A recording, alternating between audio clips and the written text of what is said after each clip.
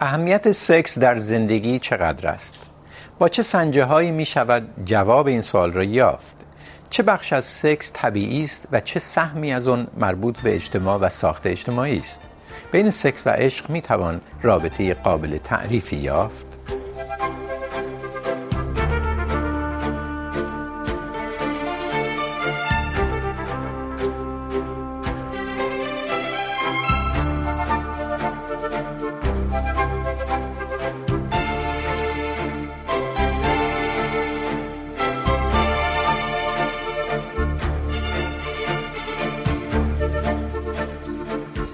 سلام. راوی یکی از کتاب‌های میشل ولبک، رمان نویس معاصر فرانسوی، در جواب این انتقاد که به سکس اهمیت زیادی می‌دهد می‌گوید انکار نمی‌کنم که شاید در زندگی روزمره شادی‌های دیگر کم کم جای سکس را بگیرند، اما سکس اون لحظه منحصر به فردی است که در آن بی‌واسطه از طریق اعضایمان متعهد می‌شویم. اگر با این حرف رمان‌نویس فرانسوی موافق باشید، کارناوال‌های اقلیت‌های جنسی که در سال‌های اخیر در سطح جهانی گسترش یافته و بیان صریح‌تر و شایع‌تر مسائل جنسی در رسانه‌ها از جمله در شبکه‌های اجتماعی را دلیلی بر صحت آن خواهید یافت. اما یا چنین است؟ یک تحقیق جدید نشان داده که مردم بریتانیا نسبت به دهه‌های گذشته کمتر به اصطلاح سکس داشتند. البته در این تحقیق تعریف سکس رابطه جنسی بین مرد و زن بوده که خود سوالهای جدید پدید آورده، چرا که امروزه صحبت آشکار در مورد سکس باعث شده تنوع در عمل جنسی و در رابطه های جنسی بیشتر نمایان شود و به این معنا سکس از تعریفهای مرسوم بگریزد. با آگاهی به این پیچیدگی ها 3 مهمان را به پرگار این هفته دعوت کردیم تا در این مورد پرسجو کنیم. علی معینی، روانپزشک در لندن، از سکوی بیولوژیک سکس میگوید، سکویی که سهم طبیعت در سکس است و بر مبنای اون مفاهیم و کنش‌های اجتماعی سکسی بنا می‌شود. زینب پیغمبرزاده، پژوهشگر برابری جنسیتی، معتقد است سیطره نگاه رمانتیک بر سکس مشکلات مفهومی زیادی ایجاد کرده و شهرزاد پورعبدالله، روان درمانگر، او هم در لندن، معتقد است رابطه عاطفی که همراه با رابطه تنانه باشد کیفیتی دیگر می‌یابد، کیفیتی که اغلب ثبات و پایداری بیشتری برای رابطه می‌آورد. خیلی خوش آمدید. خانم پیغمبرزاده، میشه به جوابی به این سوال رسید که سکس چقدر اهمیت داره؟ خب سوال دشواریه برای پاسخ دادن. سکس برای افراد مختلف مفاهیم مختلفی داره. اصلا ما نمیتونیم به یه تعریف واحد از سکس برسیم و این تعریف در طول تاریخ هم در جوامع مختلف تغییر کرده و افراد مختلف هم به میزانهای متفاوتی نیاز جنسی دارن و به میزان متفاوتی هم تو جامعه یاد گرفتن که باید روی رابطه جنسی تمرکز بکنن. بنابراین خیلی دشواره که به این سوال پاسخ داد، ولی همیشه در طول تاریخ سکس اهمیت داشته. حتی در دوره‌هایی از تاریخ که در بعضی از جوامع سکس موضوعی بوده که خیلی پنهان می‌شده و در موردش صحبت نمی‌شده، باز هم به دلیل اهمیت و قداستی که سکس داشته بوده که باید پنهان می‌شده و در چارچوب خانه باقی میمونده و در فضای عمومی در موردش صحبت نمی‌شده. ولی در خیلی از جوامع هم همیشه آیین‌های مختلفی وجود داشته در رابطه با سکس، از اهمیتی که مثلا پرده بکارت در خیلی از جوامع داره، اون چیزی که بهش پرده بکارت گفته میشه اگر اصلا به وجودش اعتقاد داشته باشیم، یا اهمیتی که مثلا ختنه پسران در خیلی از جوامع داره، یا ناقص‌سازی جنسی دختران، یا چارچوبای حقوقی جوامع مختلف رو که نگاه میکنیم، خیلی از اینا در رابطه با سکس که شکل گرفته. در رسانه ها، در هنر همیشه سکس خیلی اهمیت داشته و این اهمیت توی جامعه مدرن بیشتر شده به خاطر اینکه سکس خیلی مشاهده پذیرتر شده و خیلی امکان این پیش اومده که در مورد اشکال مختلف سکس در فضای عمومی بحث بشه و هنجارهایی که در مورد سکس وجود داشته اینا به چالش کشیده بشه و هنجارهای جدیدی باز تعریف بشه. درست. یعنی گرچه ما نمیتونیم بگیم این شخص یا اون شخص چقدر سکس براش اهمیت داره یا عوامل دیگه از قبیل سن، از قبیل بستر فرهنگی تاثیرگذار هستن در اینکه چه جواب میدیم، ولی از طریق رسومات، نهادها، از طریق الهامی که به هنر مثلا داده ما میفهمیم که اهمیتش زیاده. چنین میشه گفت، درسته؟ بله، میتونیم بگیم در طول تاریخ همیشه به اشکال مختلفی روی سکس تاکید شده. آقای معینی، سکس یک سکوی بیولوژیک داره دیگه. فیزیولوژی در مورد این سکوی زیستی، این سکوی طبیعی یا بیولوژیک چی میگه؟ یعنی بر چه مبنایی سکس اهمیت میابه؟ این مبنای طبیعیش چیه؟ مهمترین کارکرد سکس از نظر تکاملی بقا بوده، تولد مثل و بقا بوده. بنابراین طبیعیه که وقتی یه چیزی به بقا ربط داشته باشه، به بقای یک گونه ربط داشته باشه، مهمترین چیز هست. اول از وقتی که روش‌های جلوگیری از بارداری به وجود اومده، یه انقلاب خیلی بزرگ به وجود اومده در روابط جنسی انسان‌ها، نگرش انسان‌ها به سکس. در گذشته کارکرد دوم سکس شاید صمیمیت، احساس آرامش و لذت بوده، اما الان به نظر میرسه که کارکرد اول سکس داره میشه این، و همین یه مفاهیم جدیدی رو باز تولید میکنه. از نظر فیزیولوژیک سکس باعث میشه که اثرات بسیار مهم فیزیکی، روانی و اجتماعی داشته باشه. از نظر فیزیکی دستگاه مختلف بدن تحت تاثیر سکس کارکردشون بهبود پیدا میکنه. قلب و عروق، تنظیم فشار خون، کاهش احتمال سکته قلبی و مغزی در نتیجه اون، دستگاه عضلانی اسکلتی بهتر کار میکنه. یه مسئله خیلی مهم که تحقیق شده، سیستم ایمنی بدن قدرتش افزایش پیدا میکنه و شخص کمتر بیمار میشه. خب سوزاندن کالری هست و مسائل مربوط به اون که این روزا بهش فکر میشه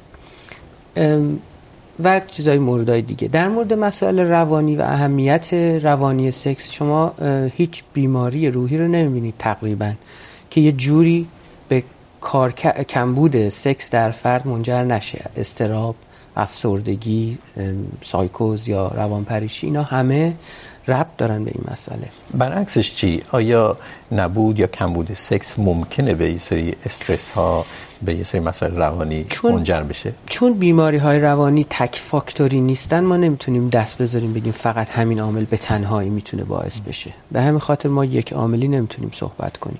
ولی من همونجور که بیشتر توضیح بدم شما مثلا رابطه رو بهتر مثلا الان نشون داده شده که یکی از بهترین، عمیق‌ترین و مهمترین روش‌هایی که شخص میتونه مدیتیشن کنه و مایندفولنس و حضور در لحظه داشته باشه سکس هست. به چه معنی در سکس که فرد در لحظه یعنی به آینده فکر نمی‌کنه، به گذشته فکر نمی‌کنه، به این معنا؟ دقیقاً. اینجا و اکنون بودن. بله. خانم پورعبدالله، فارغ از اون نهادها، رسوم، اون چیزهایی که ناشی از الهام مربوط به سکس هستن که زینب پیغمبرزاده اشاره کرد، مثلا هنر، در زندگی شخصی چجوری میشه فهمید که برای شخص سکس چقدر اهمیت داره؟ واقعا ما وقتی از اهمیت سکس صحبت میکنیم، برای من مهمه که از چه سنی صحبت میکنیم، از کی صحبت میکنیم، از چه گرایش صحبت میکنیم. آیا در مورد سکس نوجوانها صحبت میکنیم، در ابتدای سالهای جوانی صحبت میکنیم، در سنین کهنسالی صحبت میکنیم، قبل از منوپوز صحبت میکنیم، بعدش صحبت میکنیم. خیلی خیلی مهمه. زن، مرد، روابط دیگر جنسگرا، همجنسگرا، من واقعا فکر میکنم همه اینها رو باید در نظر گرفت. حالا من می‌خواستم چون اینقدر این گسترده است در مورد بخوام در مورد رابطه بگم، چون بالاخره من روان درمانگر جنسی عاطفی هستم، چون واقعا به بخش عاطفیش روش خیلی تاکید دارم. این اصلا سکس بسیار اهمیت پیدا کرده در دهه‌های اخیر، چون همیشه سکس مهم بوده، ولی یه چیزی که در واقع باعث شده به سکس یک اهمیت ویژه‌ای داده، تلفیقش، قاطی شدنش، انتظار همراه بودنش با عاطفه است. در واقع من واقعا فکر می‌کنم چیزی که باعث شد که این مفاهیم عوض بشه دموکراتیزه شدن روش‌های ضد بارداری و اومدن زن‌ها به بازار کار و شاغل شدنشون، مستقل شدنشون باعث شد که در واقع به سکس به عنوان یک روش، فقط یک کاری که ما فقط برای تولید مثل انجام میدیم دیده نشه و بیشتر از هر چیزی لذت جنسی در واقع بیشتر روش تمرکز بود و افراد بیش از اینی که قبلا اصلا به این مسئله توجه می‌کردن دنبال این هستن که ببینن میل جنسیشون اینها رو به طرف کی میکشونه و میل جنسی با در واقع بخش عاطفی رابطه یک تلفیقی پیدا کردن که حالا بعد که این تلفیق رو شما میگید عامل ثبات و پایداری بیشتر در رابطه. آیا واقعا مشاهدات عینی، نمیدونم نظرسنجی ها هم این رو نشون میده که سکس باعث میشه رابطه پایدارتر و باثبات‌تر باشه؟ من اگر چند دقیقه ببینید بستگی داره. ببینید یه سری افراد هستن که سکس رو میکنن برای سکس، یعنی اصلا هدفشون رابطه نیست، نمیخواد. ولی اگر شما تو یک رابطه عاطفی باشین که دو نفر آدم واقعا با هم همخوانی دارن از خیلی جاها و رابطهشون کار میکنه تو خیلی زمینه‌ها، خب سکس میتونه یک گونه تضمینی باشه برای تداوم این رابطه و برای سلامت رابطه اگر کار میکنه. ولی وقتی روابط کار نمیکنه، سکس هم نمیتونه. اولا سکس هم کار نمیکنه، خیلی اوقات کار نمیکنه، یعنی در واقع استرس زاد. اگر هم اتفاقی بیفته خیلی بدون رضایت یکی از طرفین هست و الان من به نظر من سکس چرا اهمیت سکس زیاد شده؟ برای اینکه در واقع خانم ها هم مثل آقایون دنبال این هستن که یک زندگی جنسی رضایت بخش داشته باشن.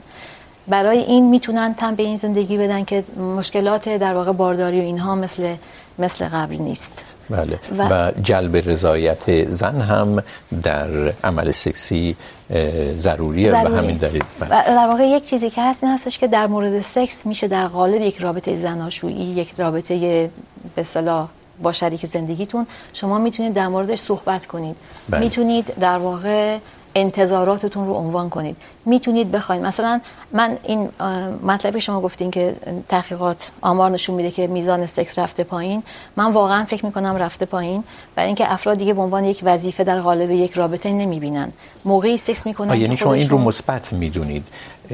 اگر رفته پایین دلیلش اینه که رضایت دو طرف همیشه فراهم نیست، باید شرایط خاصی فراهم بشه که عمل سکسی انجام بشه. به همین دلیل من فکر میکنم من فکر میکنم اگر هر دو طرف به هر علتی رضایت نداشته باشن این انجام نمیگیره، در صورتی که قبلا خیلی از خانم ها حتی اگر رضایتی نداشتن باید به عنوان یک تکلیف زناشویی بهش تن میدادن و من خیلی نگران این که سکس اومده پایین نیستم، چون من فکر میکنم افراد وقتی بخوان سکس دارن نباید وقتی که بهشون تحمیل میشه سکس داشته باشن.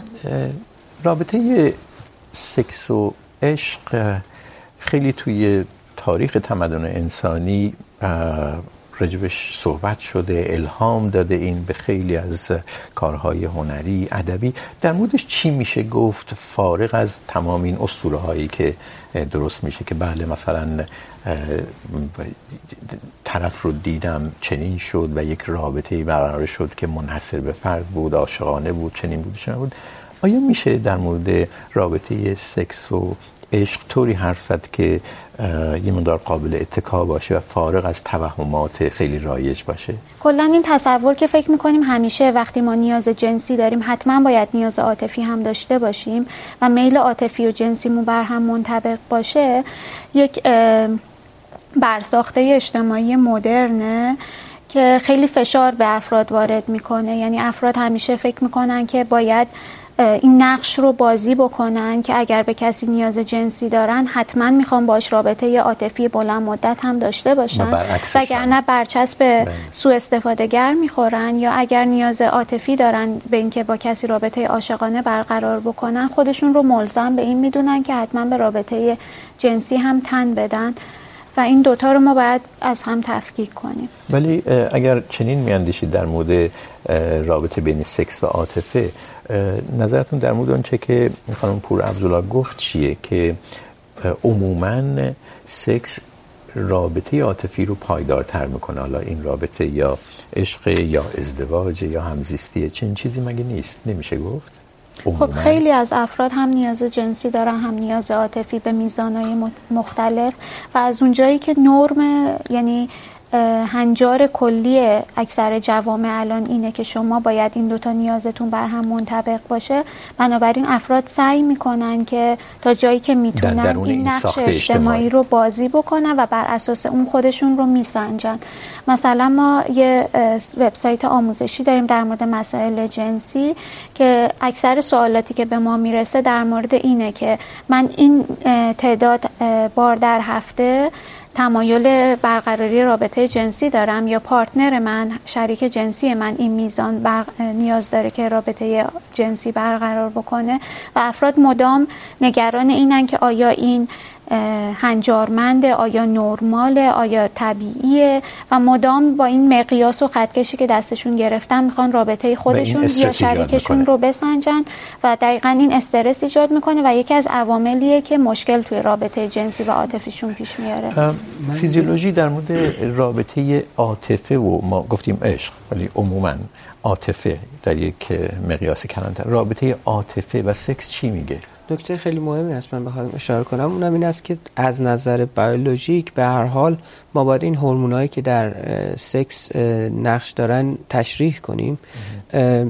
به طور مستقیم بخوام جواب شما رو بدم، هورمون اکسیتوسین که عامل باندینگ و محبت و صمیمیت بین دو نفر میشه. باندینگ یعنی ایجاد رابطه صمیمیت. بله. این به طور اندازه‌گیری شده نشون داده شده که بعد از رابطه جنسی ترشحش افزایش پیدا میکنه در هر دو جنس و البته در خانم‌ها خیلی خیلی به مراتب بیشتر از آقایون ترشحش افزایش پیدا میکنه.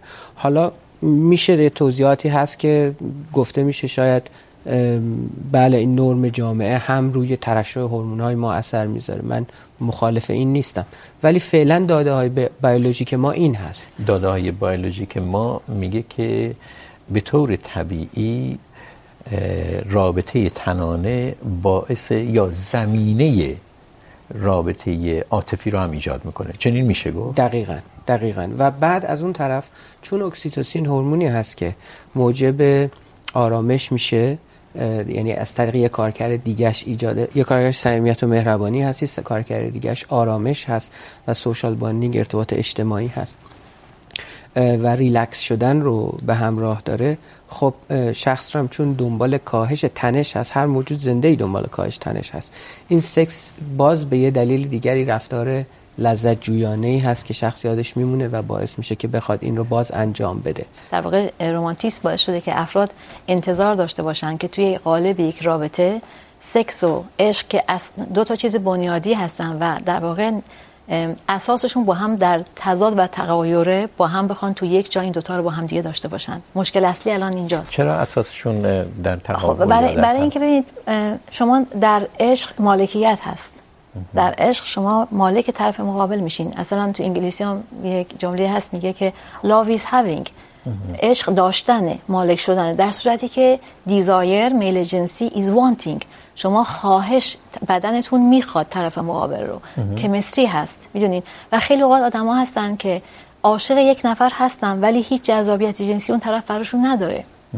خب شما میتونید عاشق یک نفر باشید. خیلی از افراد توی روابطی با هم دارن زندگی میکنن که عاشقانه همدیگر رو دوست دارن ولی از نظر جنسی واقعا یک زندگی تقریبا میتونم بگم بدون سکس دارن یا خیلی میزان سکس کمه، به خاطر اینکه این دوتا با هم از نظر شاید روحی همخوانی داشتن ولی از نظر جنسی بدناشون نمیتونه در واقع اون جذابیتی که باید برای همدیگه داشته باشه.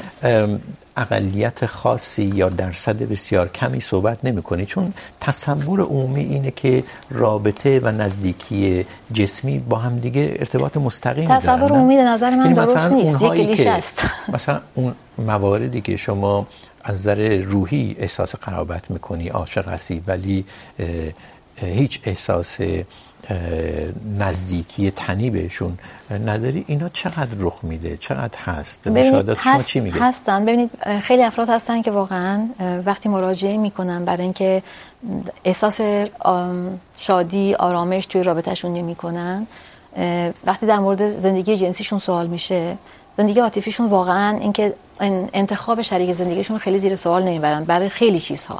برای اینکه یک رابطه یک مجموعه است، فقط شما سکس یک بخشی از این رابطه است. مسئله‌ای که احساس میکنن که اون کشش بدنی یا مثلا از فرم بدنی که خوششون نمیاد یا از بوی بدن ممکنه خوششون نیاد یا ممکنه یک اون در واقع اون کشش جنسی که احساس میکنن در رابطه خودشون با اون طرف مقابل نداشته باشن، ولی قبول کردن، یعنی قبول نمیتونن بپذیرن که از این آدم جدا بشن به خاطر تمام چیزهای دیگه‌ای که در رابطه وجود داره و براشون مهمه. معمولا نمیخوام نسخه بپیشیم، بنابراین این سوال رو من اینجوری نمیپرسم که تکلیف چه هست، ولی معمولا چیکار میکنن افراد؟ ببینید بستگی داره. ببینید من میگم که نداشتن سکس همیشه موقعی مشکل ایجاد میکنه که یک نفر میخواد و اون یکی نمیخواد. بعضی افراد هستن که برای دوتاشون اصلا خیلی براشون سکس مهم نیست. معضل اصلی قرن جدید اصل این هستش که آدم‌ها بیشتر از تنهایی رنج میبرن و بعضی اوقات وقتی میخوان توی رابطه باشن، اغلب اوقات خیلی هاشون به خاطر این میخوان توی رابطه باشن فقط برای نیازهای جنسیشون نیست. آیا واقعا سکس اهمیت بیشتری پیدا کرده یا جوامع کنونی بیشتر این رو ارتقا میدن، آشکار میکنن برای اینکه همراه با سکس خیلی چیزهای دیگه هم برای فرد، خیلی نیازهای دیگه هم برای فرد ایجاد بکنن؟ من یه ویدیویی از همکارانم خواهش میکنم بندازن روی این پرده پشت سرمون تا یه مقدار روشن‌تر منظورم رو بیان کنه. در این ویدیویی که شما میبینید روی صفحه پشت سر من میفته در نشریه میرر، یکی از نشریات انگلیسی زبان، میبینیم که برای مثبت بودن سکس 21 دلیل تراشیده میشه. وقتی شما این 21 دلیل رو میخونی میبینی که کلی نیازهای دیگه در کنار نیاز عملی جنسی عملاً برای فرد تجویز میشه، فارغ از این که بدن زیبا، نمیدونم لوازم آرایش، همه اینها هم یه جوری در فهوای این مقالات این چنینی هست. به این ترتیب آیا سکس اهمیت بیشتری یافته یا جامعه کاپیتالیستی مصرفگرا به سکس به این شکل بها میده که همراه با اون نیازهای دیگری بیافرینه؟ اتفاقی که تو جامعه مدرن میفته اینه که کلن مدرنیته و علم مدرن دنبال قابل اندازه‌گیری کردن و در نتیجه کنترل هر چیزیه و سکس هم یکی از اون چیزاییه که قرار اندازه‌گیری بشه و کنترل بشه و علوم مدرن توی قرن 19 به خصوص خیلی تلاش کردن که افراد رو بر اساس نقشای جنسیشون، روابط جنسیشون، نیازهای جنسیشون دسته‌بندی بکنن و مشخص بکنن که کی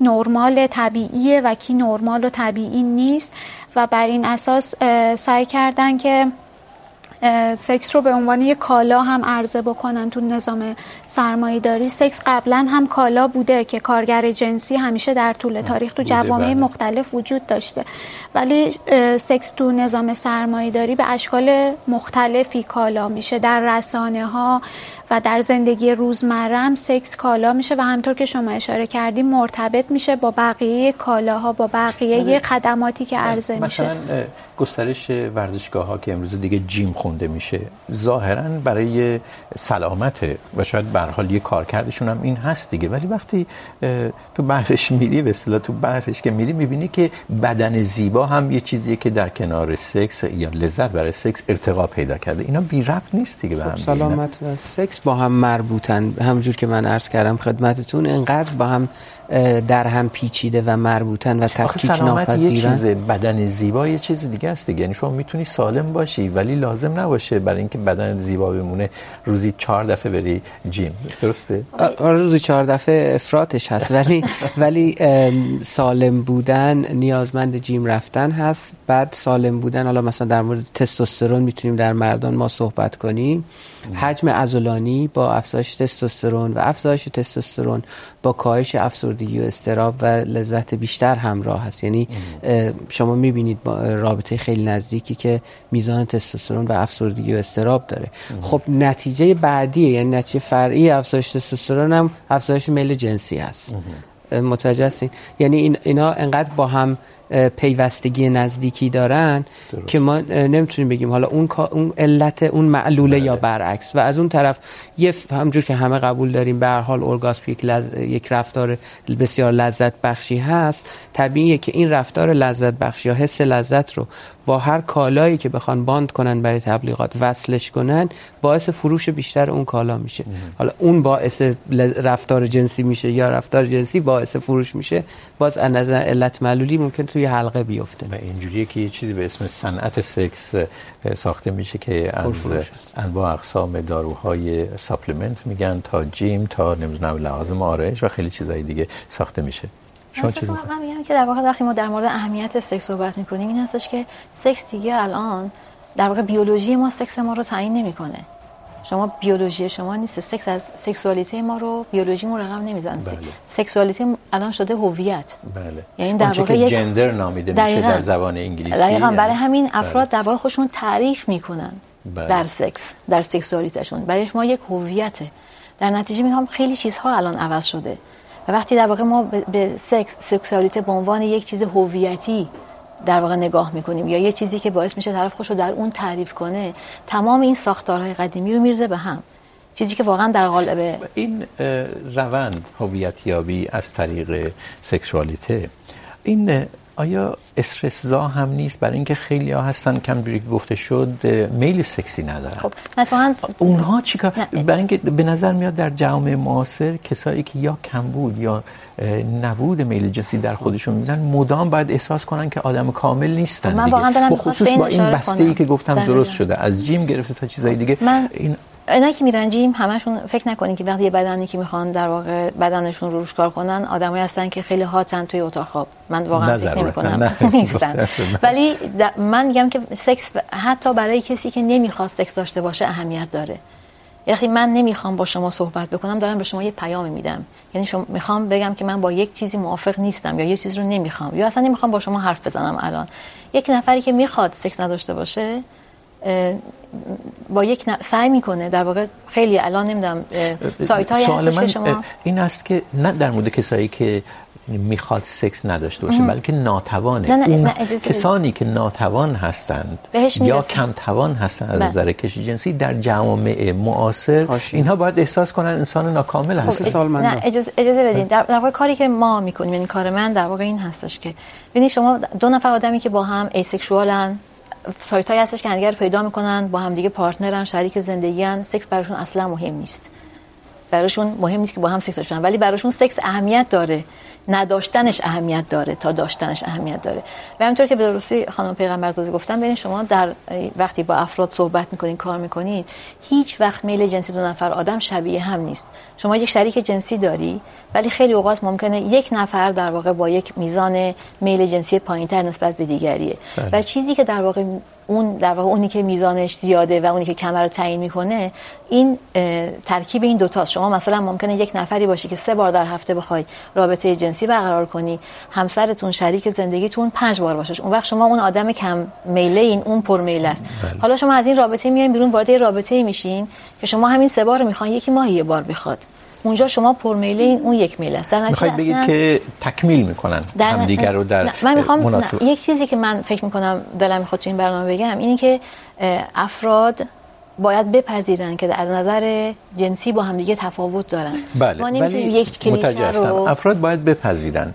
ولی آیا جامعه امروزی مدام به افراد نمیگه که تو اگر چنینی این یه نقصه؟ یعنی این مجموعه‌ای که درست شده که همه این لایه‌هایی که گفتیم رو داره از جمله اون نگاه رمانتیکی شما گفتید این فشار زیادی رو خیلی‌ها میاره که اغلب هم اینا دیده نمیشن دیگه. ممکنه به روان درمانگری مراجعه کنن در جامعه در خیلی از جوامع مراجعه هم نمی‌کنن. به خصوص مردها مثلا نقش مردانگی چون راجع به جندر یا نقش جنسیتی صحبت کردید نقش مردانگی در جامعه مثل جامعه ایران مثل افغانستان این میتونه استرس‌زا هم باشه برای اینکه مردانگی یعنی توان جنسی زیاد داشتن در این جور جامعه و اگر این مردی که در این نقش خودش رو هویت یابی میکنه این رو نداشته باشه مدام به خصوص که در معرض فرهنگ غربی هم باشه، یعنی رسانه ها، شبکه‌های اجتماعی، سریال ها، فیلم ها مدام بهش بگن که سکس اینقدر اهمیت داره.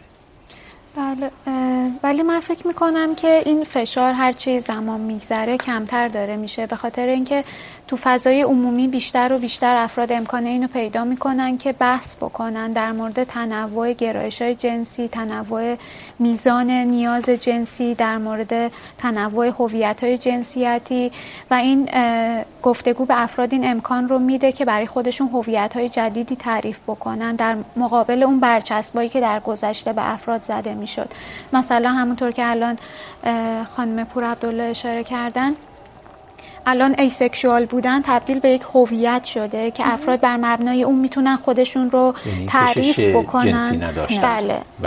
یا مثلا ایرومانتیک بودن، کشش عاطفی نداشتن، اینا تبدیل به هویتایی شده که افراد میتونن خودشون رو بر اساس این تعریف بکنن، همدیگر رو پیدا بکنن، از حقوق خودشون دفاع بکنن. ما تو دوره اخیر که بهش مدرنیته متأخر میگن بعضی از جامعه شناسا، با پدیده شهروندی صمیمیت، اینتیمیت سیتیزنشیپ روبرو هستیم که افراد میتونن از حقوق جنسی و عاطفی خودشون دفاع بکنن و بر اساس اون جنبش‌های اجتماعی رو شکل بدن، سازمان‌های مختلفی رو شکل بدن و اون تفاوت‌هایی که در گذشته بیماری تلقی می‌شد هرچه بیشتر داره به عنوان یک تفاوت پذیرفته میشه و بر اساس اون بله و دولت‌ها ملزم میشن که به این تفاوت‌ها احترام بذارن و قوانینی تصویب بکنن علیه تبعیض علیه افراد بر اساس این تفاوت‌ها. در بیولوژی زن و مرد در ارتباط با سکس و میزان لذت از سکس یا ادوار مختلف لذت بردن از سکس چی گفته میشه؟ یعنی آیا طبیعت زن و مرد در ارتباط با سکس متفاوته؟ ببینید آنچه که در حال حاضر مطالعات نشون داده اینطور هست که سکس مرد بیشتر بر اساس هورمون تستوسترون هست و میگیم تستوسترون لد هدایت شده با تستوسترون هست که هورمون تستوسترون خصوصیات خاص خودشو داره. مثلا یه ارتباط خیلی نزدیکی با میزان خشونت داره، با قدرت بدنی داره، با سن و جوانی داره. از اون طرف چیزی که برجسته است در فیزیولوژی خانم ها این همون هورمون اکسیتوسین هست که عرض کردم. البته اکسیتوسین در مردان هم ترشح میشه و باندینگ و صمیمیت وجود داره ولی کمتر. اولین مدلی که از پاسخ جنسی ارائه داده شد دقیقاً شبیه بود برای زن و مرد. یعنی شما از یک میل جنسی شروع میشه، استارت شروع میشه، بعد شما یک برانگیختگی جنسی دارین، بعد چیزی که ما در واقع بهش میگیم پلاتو یا تداوم برانگیختگی جنسی که منجر میشه به یک اورگازم و بعد در واقع به آرامشی که بعد از اورگازم افراد در واقع تجربه میکنن. بعد از این مدتی دیدن که خانوم ها به خصوص وقتی که ما تو روابط عاطفی طولانی قرار میگیریم همیشه از اون مرحله میل جنسی قرار نیست بگذرن. یعنی چیزی که باعث میشه یک خانوم میخواد با شریک زندگیش سکس داشته باشه، بازم میگم در رابطه های ثابت، منظور من آدمای مجرد نیست اینجا، در واقع خواستن چی؟ خواستن یک نزدیکی، احساس اون نزدیکی است که باعث میشه که در واقع پیش خودش میگه که آره من الان مدتی با هم دیگه نبودیم و همون میگم اون هورمونه که ترشح میشه، اون حس نزدیکی که ایجاد میکنه یکی از انگیزه های اصلی هست. مثلا خانم‌ها ممکنه مثلا دارن یک کتاب میخونن رمانتیک، یا احساس میکنن که نیاز دارن با یکی سکس بکنن، یه فیلم میبینن، یا ولی مغز مرد با زن یه مقدار فرق میکنه. آقایون ممکنن در روز بارها به سکس فکر بکنن ولی خانم‌ها به اون شدت مردها نیست. در نتیجه این پاسخ جنسی برای خانم‌ها یه تفاوتی که ایجاد شده این هستش که ما همیشه از میل جنسی نمیگذریم و به جای میل جنسی گاهی اوقات خواستن توی رابطه جنسی بودن هستش که در واقع جایگزین شده. این تا چند شما موافقید با این؟ من البته نمیدونم منظور شما از خواستن اینجا چیه؟ شما بخواید بخواید سکس داشته باشین، این تصمیم میگیرین که سکس داشته باشین. من فکر میکنم حتما هورمونا تاثیر میذاره و هورمونای افرادی که بدن منتسب به زنا دارن با هورمونای افرادی که بدن منتسب به مرد دارن معمولا متفاوته، ولی یه بخشش هم حتما برساخت اجتماعیه. این تأکیدی که مدام میشه که زنها حتما باید وارد یک رابطه پایدار طولانی مدتی بشن و یک خانواده هسته‌ای با جنس متفاوت از خودشون تشکیل بدن برای اینکه یک زن خوشبختی باشن، این تأثیر داره برای اینکه زنها دنبال چنین رابطه‌ای باشن. پدیده‌ای که ایشون خواستن مینامه، شما فکر می‌کنید این چیزی که در جامعه در زنها ایجاد شده اینقدر بهشون گفته شده؟ حتما یک بخشش ناشی از اون فشارهای اجتماعی و هنجارهای اجتماعیه که ما باهاش بزرگ میشیم و درونیش میکنیم. ممکنه واقعا بیولوژیکی، به نظر من از نظر بیولوژیکی واقعا یک بدن یک زن و بدن یک مرد با هم دیگه فرق میکنن، نه هورموناشون شبیه همه، میدونین. و واقعا من فکر میکنم نیاز خیلی، میگم من در رابطه با کسایی که توی رابطه طولانی مدت هستن، مثلا شما فرض کنید ممکنه آدم مجرد باشی و وقتی که واقعا احساس میکنی که نیاز به مثلا یک رابطه جنسی داری، به دوست پسرت زنگ بزنی یا با پارتنر شریک جنسیت یه جای قرار بذارین و سکس داشته باشین، یا یک رابطه که تازه شروع شده.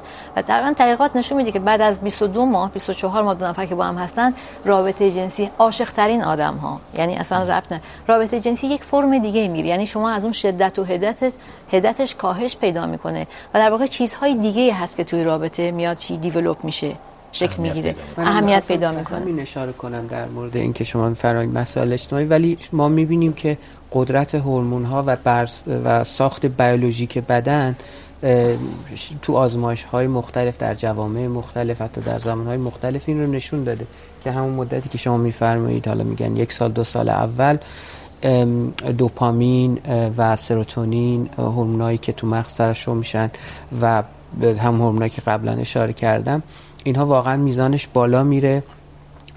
دوپامین هورمونی است که جایزه محور میکنه شخص رو، یعنی شخص میخواد که حتما در کنار طرف مقابلش باشه، به دیدارش برسه و این دوری رو سخت میکنه. و سروتونین هم که شادی و اون حالت وسواس فکری، اشتغال فکری رو ایجاد میکنه که شخص میخواد همیشه در کنار طرف مقابل باشه.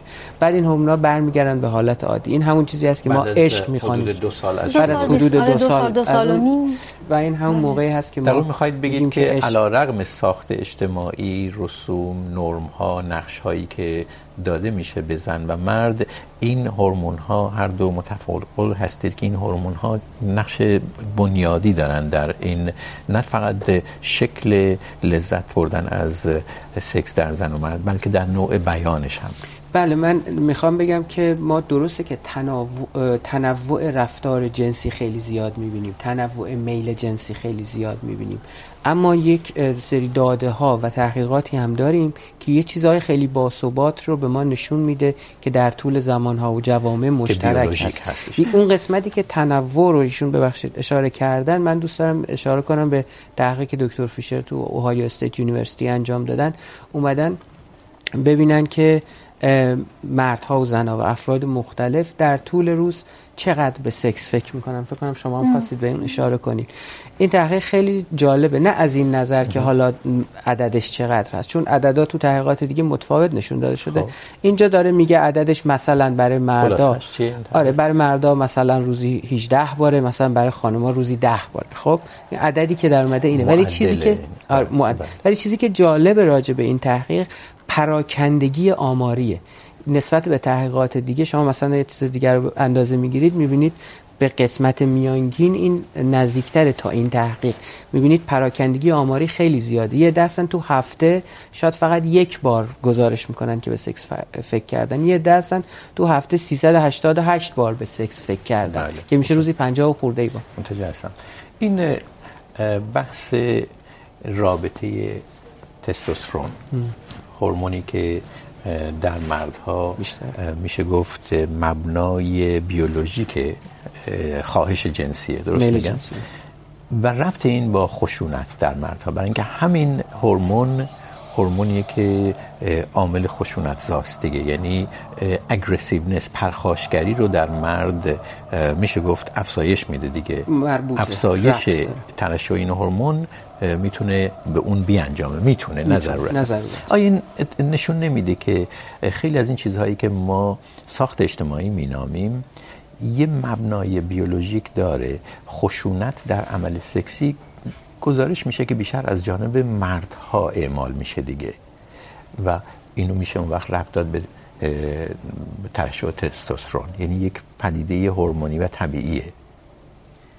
خب قاعدتاً توی هر پدیده اجتماعی که ما در موردش صحبت میکنیم مربوط به انسان، هورمونا هم نقش دارن و اینکه اصلاً چی شده که مردها تو جایگاهی تو جامعه قرار گرفتن که تونستن جایگاه مسلط داشته باشن و ما مرد سالاری رو تو همه جوامع در طول تاریخ داریم میبینیم، قاعدتاً این میتونه یه ارتباط بیولوژیکی هم داشته باشه، هم با هورمونایی که تو بدن انسان وجود داره و هم با فرایندی که زن‌ها تجربه میکنن طی بارداری و زایمان و نقشی که به لحاظ طبیعی دارن تو به دنیا اومدن بچه. اینا حتما تاثیر داره، ولی من دوباره تاکید میکنم که اون یادگیری اجتماعی هم خیلی مهمه و وقتی ما میایم تحقیقات مختلف رو بررسی میکنیم نباید فراموش بکنیم که همه این جوامعی که ما داریم ازش صحبت میکنیم تحت تاثیر اون نظام مرد سالاره که این مرد سالاری تو جوامع مختلف متفاوته و همه این جوامع هم جوامعی هستن که دگر جنسگرا محور و دگر جنسگرا هنجارن و مبتنی بر اینن که حتما میل طبیعی نسبت به جنس متفاوت از ماست. بنابراین این تنوع این جوامع به این معنی نیست که ما داریم از جوامع خیلی متفاوتی صحبت میکنیم، اینا همشون در واقع یه نوع ساختار اجتماعی یکسان دارن و شاید با گذشت چندین دهه که جوامع بتونن تغییر بکنن و گروهایی که متفاوتن بتونن جایگاه بیشتری تو جامعه پیدا بکنن که خودشون رو ابراز بکنن، نتایج این تحقیقات هم متفاوت بشه چون اون فرهنگی که افراد درونی میکنن متفاوته. اون صحبتی که شما کردید خانم پورعبدالله در مورد ناسازگاری در کشش جنسی و در انجام عمل جنسی بین زوجی که سازگاری عاطفی هم دارن و این اون وقت به چه پیامدهایی می انجامه، آیا این یکی از دلایل وجود استمناء خودارضایی یا نه از این جای دیگه شروع میشه و اینجا هم خودش رو بروز میده؟ نه، از اونجایی که من استمناء رو کاملا یک فعالیت طبیعی میبینم که دوره نداره، یعنی افراد حتی وقتی تو رابطه هستن یه شریک جنسی دارن استمناء میکنن، کاملا طبیعی استمناء کنن. حتی ما وقتی که افراد میان با یه سری مشکلات و نگرانی‌های جنسی استمناء رو تجویز میکنن خیلی از روان درمان، یعنی اصلا استمناء رو من از این قضیه واقعا مستثنا میکنم. یعنی استمناء رو شما نتیجه یک ناسازگاری در میزان دسترسی به سکس نمیبینید؟ نه لزوما، چون خیلی از افراد از سکسشون هم راضی هستن، از پارتنر جنسیشون راضی هستن و استمناء میکنن. یعنی ببینید برای اینکه تو استمناء شما یک راحتی، یک آسایشی دارین که واقعا با طرف مقابل ندارید، به خصوص آقایون.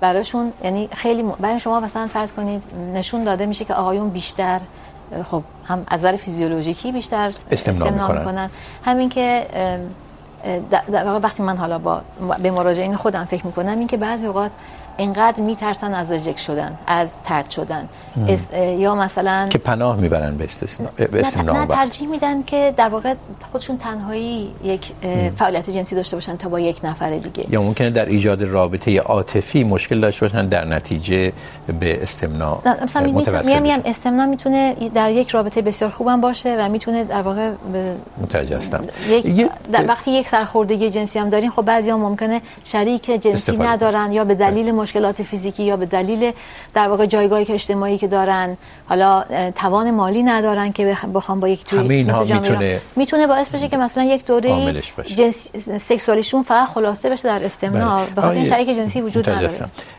آقای معینی، من برای این برنامه یه مدخل دانشنامه فلسفی استنفورد رو میخوندم، مطابق معمول دیدم که واقعا منبع عالی هست، اونچه که تحت عنوان سپ نامیده میشه و اینجا برای بیننده ها میشه معرفیش کرده، استنفورد انسایکلوپدیا آف فیلاسوفی. در اون مدخل مربوط به سکس اتفاقا اشاره جدی شده به استمناء، چرا؟ برای اینکه میگه که استمناء نشون میده که این تصور که سکس یک کشش بین فردیه، به عبارت یک کشش اجتماعیه، یعنی به یک دیگری هست، این رو نقض میکنه استمناء. برای اینکه استمناء نشون میده که این کشش لازم نیست به دیگری باشه و فرد میتونه خودکفا شه. آیا این درسته؟ البته در رد این نظر در همون مدخل در دانشنامه فلسفی استنفورد هم نظراتی بیان شده، ولی خود این قضیه نشون میده که استمناء نشون میده که یه بحث مهم فلسفی اینجا در ارتباط با سکس میتونه مطرح بشه. آیا سکس مثل خوردن صرفاً یک رانه بیسیک ابتداییه که فرد میتونه انجام بده و ضرورتی به وجود دیگری نداره؟ طرف همجوری که میخوره غذا سیر میشه، سکس هم میتونه با خودش داشته باشه و سیر بشه، یا اینکه نه، سکس یک کشش بینافردیه، باید یک دیگری وجود داشته باشه که سکس اتفاق بیفته؟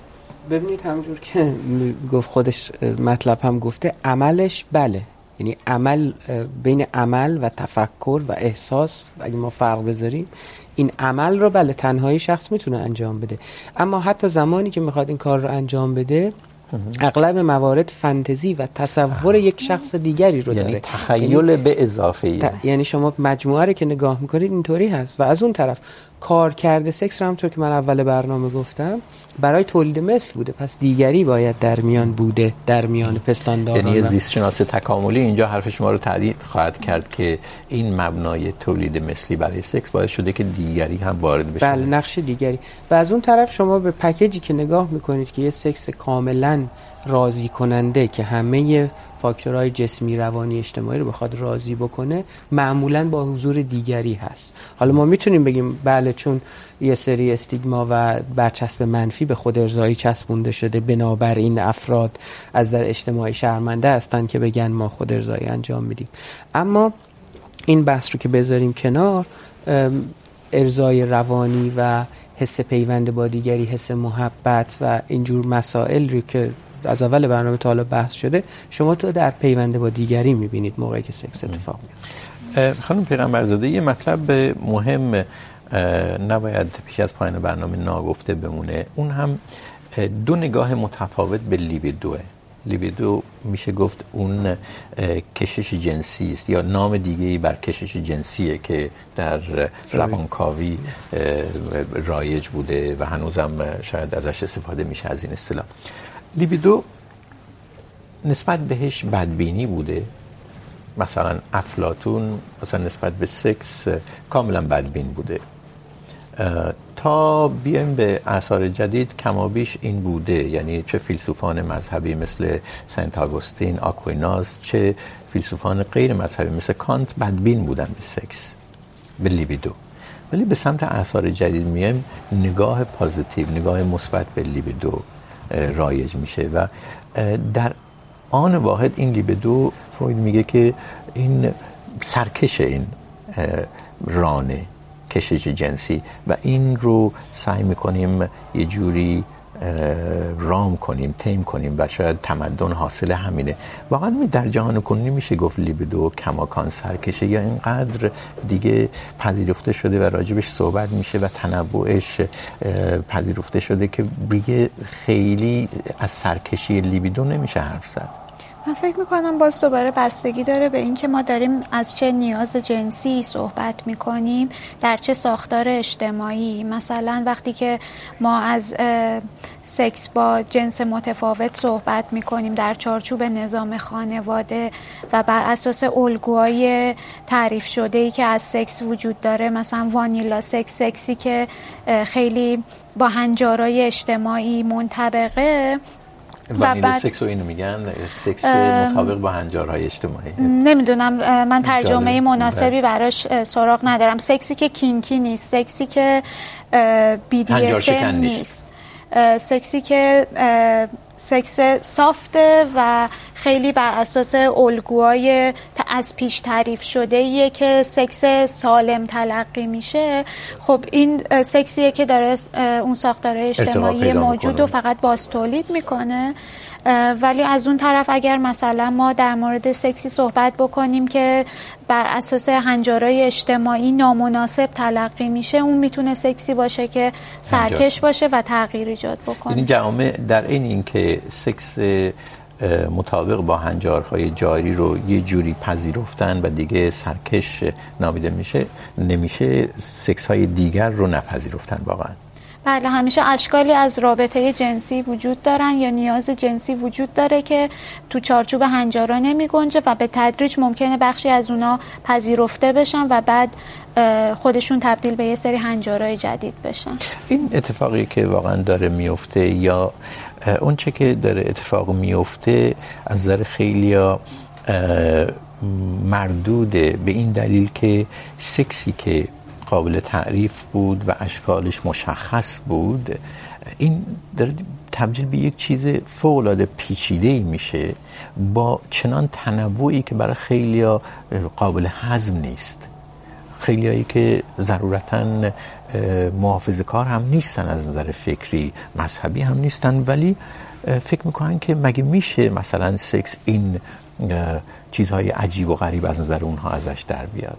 مگر همه چیزها در عصر حاضر همین اتفاق براش نیفتاده؟ مگه ما هیچ وقت فکر میکردیم توی گوشی تلفن همه چیزهامون بتونه به این پیچیدگی یه جا جمع شه و این چیزهای پیچیده ازش سر بزنه؟ من فکر کنم این لازمه عصر حاضر هست، لازمه این تغییرات هست. اینا همه با هم دارن به وجود میان. یعنی اون چه که شما میبینید پذیرش پیچیدگی سکسه و نقش‌های سکسی. من فکر میکنم که ما اگه تاریخ بشر رو به تقسیم بندی ساده به 3 دسته تقسیم کنیم، غارنشینی، تمدن کشاورزی و تمدن حاضر، خب تو اون 2 قسمت اول این خیلی قضیه ساده تر بوده، بقا مطرح بوده. اما الان مسئله بقا و هرم‌های قسمت‌های پایین هرم مازلو چون تأمین شده، غذا و امنیت رو اینجور مسائل تأمین شده، بعد بشر برای خودشکوفایی و رابطه با دیگران و صمیمیت و معنایابی و اینها رفته مرتباً به پیچیدگی روابطش چیز کرده، دامن زده و پیچیدگی سکس هم جزئی از این قضیه هست. یعنی وقت بیشتری بشر داره برای که این مسئله یه مثال دیگه بزنم. خانم پورعبدالله شاید این مثال رو در سوالی که میخوام از شما بکنم مطرح کنم. پورنوگرافی، اون چه که تحت عنوان هرزه نگاری نامیده میشه، آیا این رو باید بخشی از این دنیای پیچیده سکس و زندگی سکسی و نقش‌های سکسی پذیرفت و گفت که این هم یه لایه‌ایشه و کاریش نمیشه کرد؟ من فکر نمی‌کنم اصلا ما بگیم میپذیریم یا نمیپذیریم. یه چیزی که هست، ما یه واقعیتی که هست، استفاده از پورنوگرافی بیش از حد زیاده، به خصوص خب در آقایون. و اینکه بعضی اوقات میگم سکس همیشه این آدما دنبال نیستن که با یک رابطه نزدیک داشته باشن.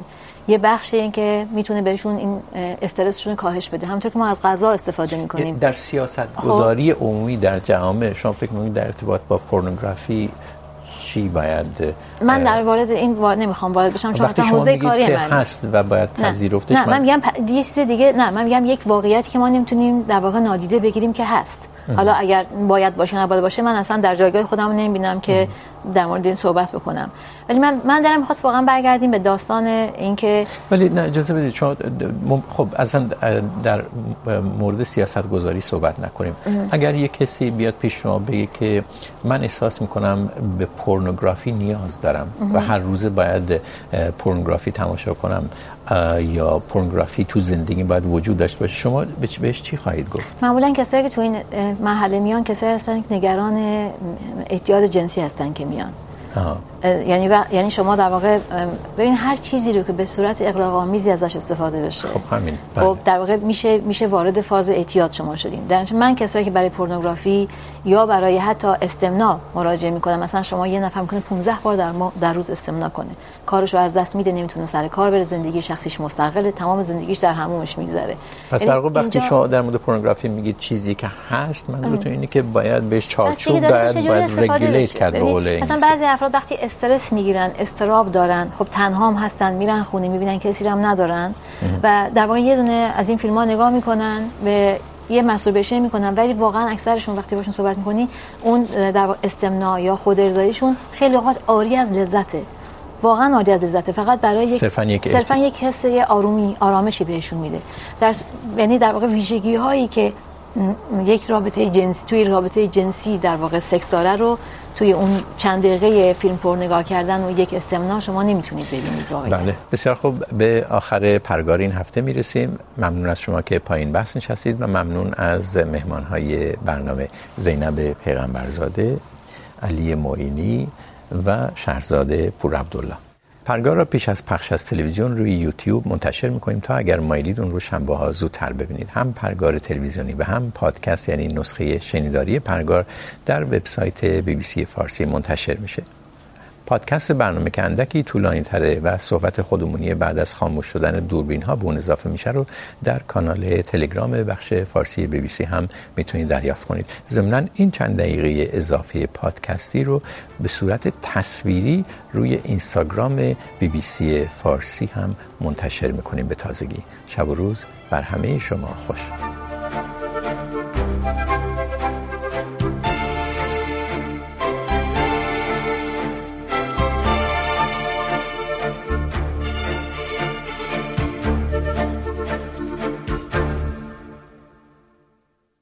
خیلی ممنون. این چند دقیقه 4 دقیقه پادکستی رو اختصاص بدیم به ادامه همون بحث در مورد پورنوگرافی. نظر شما چیه زینب در مورد پورنوگرافی؟ خیلی کوتاه 4 دقیقه وقت داریم. بستگی داره که ما داریم در مورد چه نوع پورنوگرافی صحبت می‌کنیم. چون پورنوگرافی جدیدی وجود داره که به عنوان پورنوگرافی آلترناتیو، پورنوگرافی فمینیستی یا کویر پورنوگرافی ازش صحبت میشه که پورنوگرافیه که میخواد لذت جنسی زنانه رو آشکارپذیر بکنه یا لذت جنسی افرادی که به حاشیه رونده شدن، مثلا گرایش جنسی متفاوتی دارن یا نوع سکس متفاوتی دارن، اینا رو آشکارپذیر بکنه. ولی من به صورت کلی معتقدم که هیچ کدوم از این تلاش‌ها موفق نبوده و دوباره یه جوری باز تولید همون نگاه جنسیت زده به بدن زن یا بدن افرادیه که متفاوت تلقی میشه، یعنی ابجکتیفای میکنه. حتی در یه روانپزشک هم در مورد پورنوگرافی حرف داره آقای خب به هر حال اثرات روانی که بر مراجعین ما میذاره ما میبینیم دیگه و روانپزشک همون مریضایی میبینه که روانشناس میبینه منتهای خورده در حالت شدیدتر یا وقتی نیاز به دارو دارن. بنابراین اعتیاد جنسی که شما ازش اسپردین ما بهش میگیم وسواس و وسواس هم دارو درمانی یکی از خطوط اول درمانش هست. یا اون همون افسردگی اضطراب ها یا تنهایی هایی که در درون افسردگی اضطراب ها میبینیم، اینها همه نمود جنسی پیدا میکنه. میشه گفت که همون جوری که مثلا استمناء به کار خیلی هم میاد که یا جبران کنن یا نبودشو یا کمبودشو یا به هر دلیلی میتونه کمک باشه برای بعضیا، به همون دلایل هم پورنوگرافی میتونه کمک باشه. ببینید خیلی از افراد هستن که از پورنوگرافی استفاده می‌کنن که ایشون گفتن برای اینکه به اروزال یا تحریک برسن که خود ارضایی کنن. خب اگه این کار کرد این باشه و به اندازه متناسب و متعادل باشه، لطمه‌ای به ممکنه تجویز کنه، اصلا ممکنه که شخص مراجعه میکنه.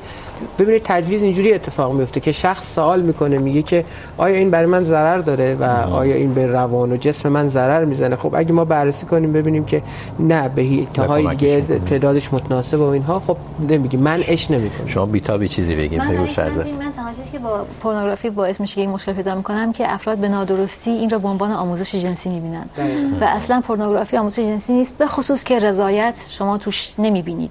یعنی در واقع شما یک مش آدمی میبینید که در واقع خشونت هم گاه خشونت هست و اینکه در واقع رضایت فرد اصلا در نظر گرفته نمیشه و همین الگوهایی که در واقع باعث میشه که افراد وقتی یه نوع استثمار دیگه، یعنی اونایی که در کار با شریک جنسی هستن، شریک جنسی به خاطر فشاری که در واقع همسرش پارتنرش میذاره برای اینکه اون چیزهایی که توی فیلم دیده رو بخواد اجرا کنه و میترسه اگر نکنه در واقع این چیزی که یعنی ایجاد انتظارات واقعا نامعقول به نظر من انتظارش اصلا.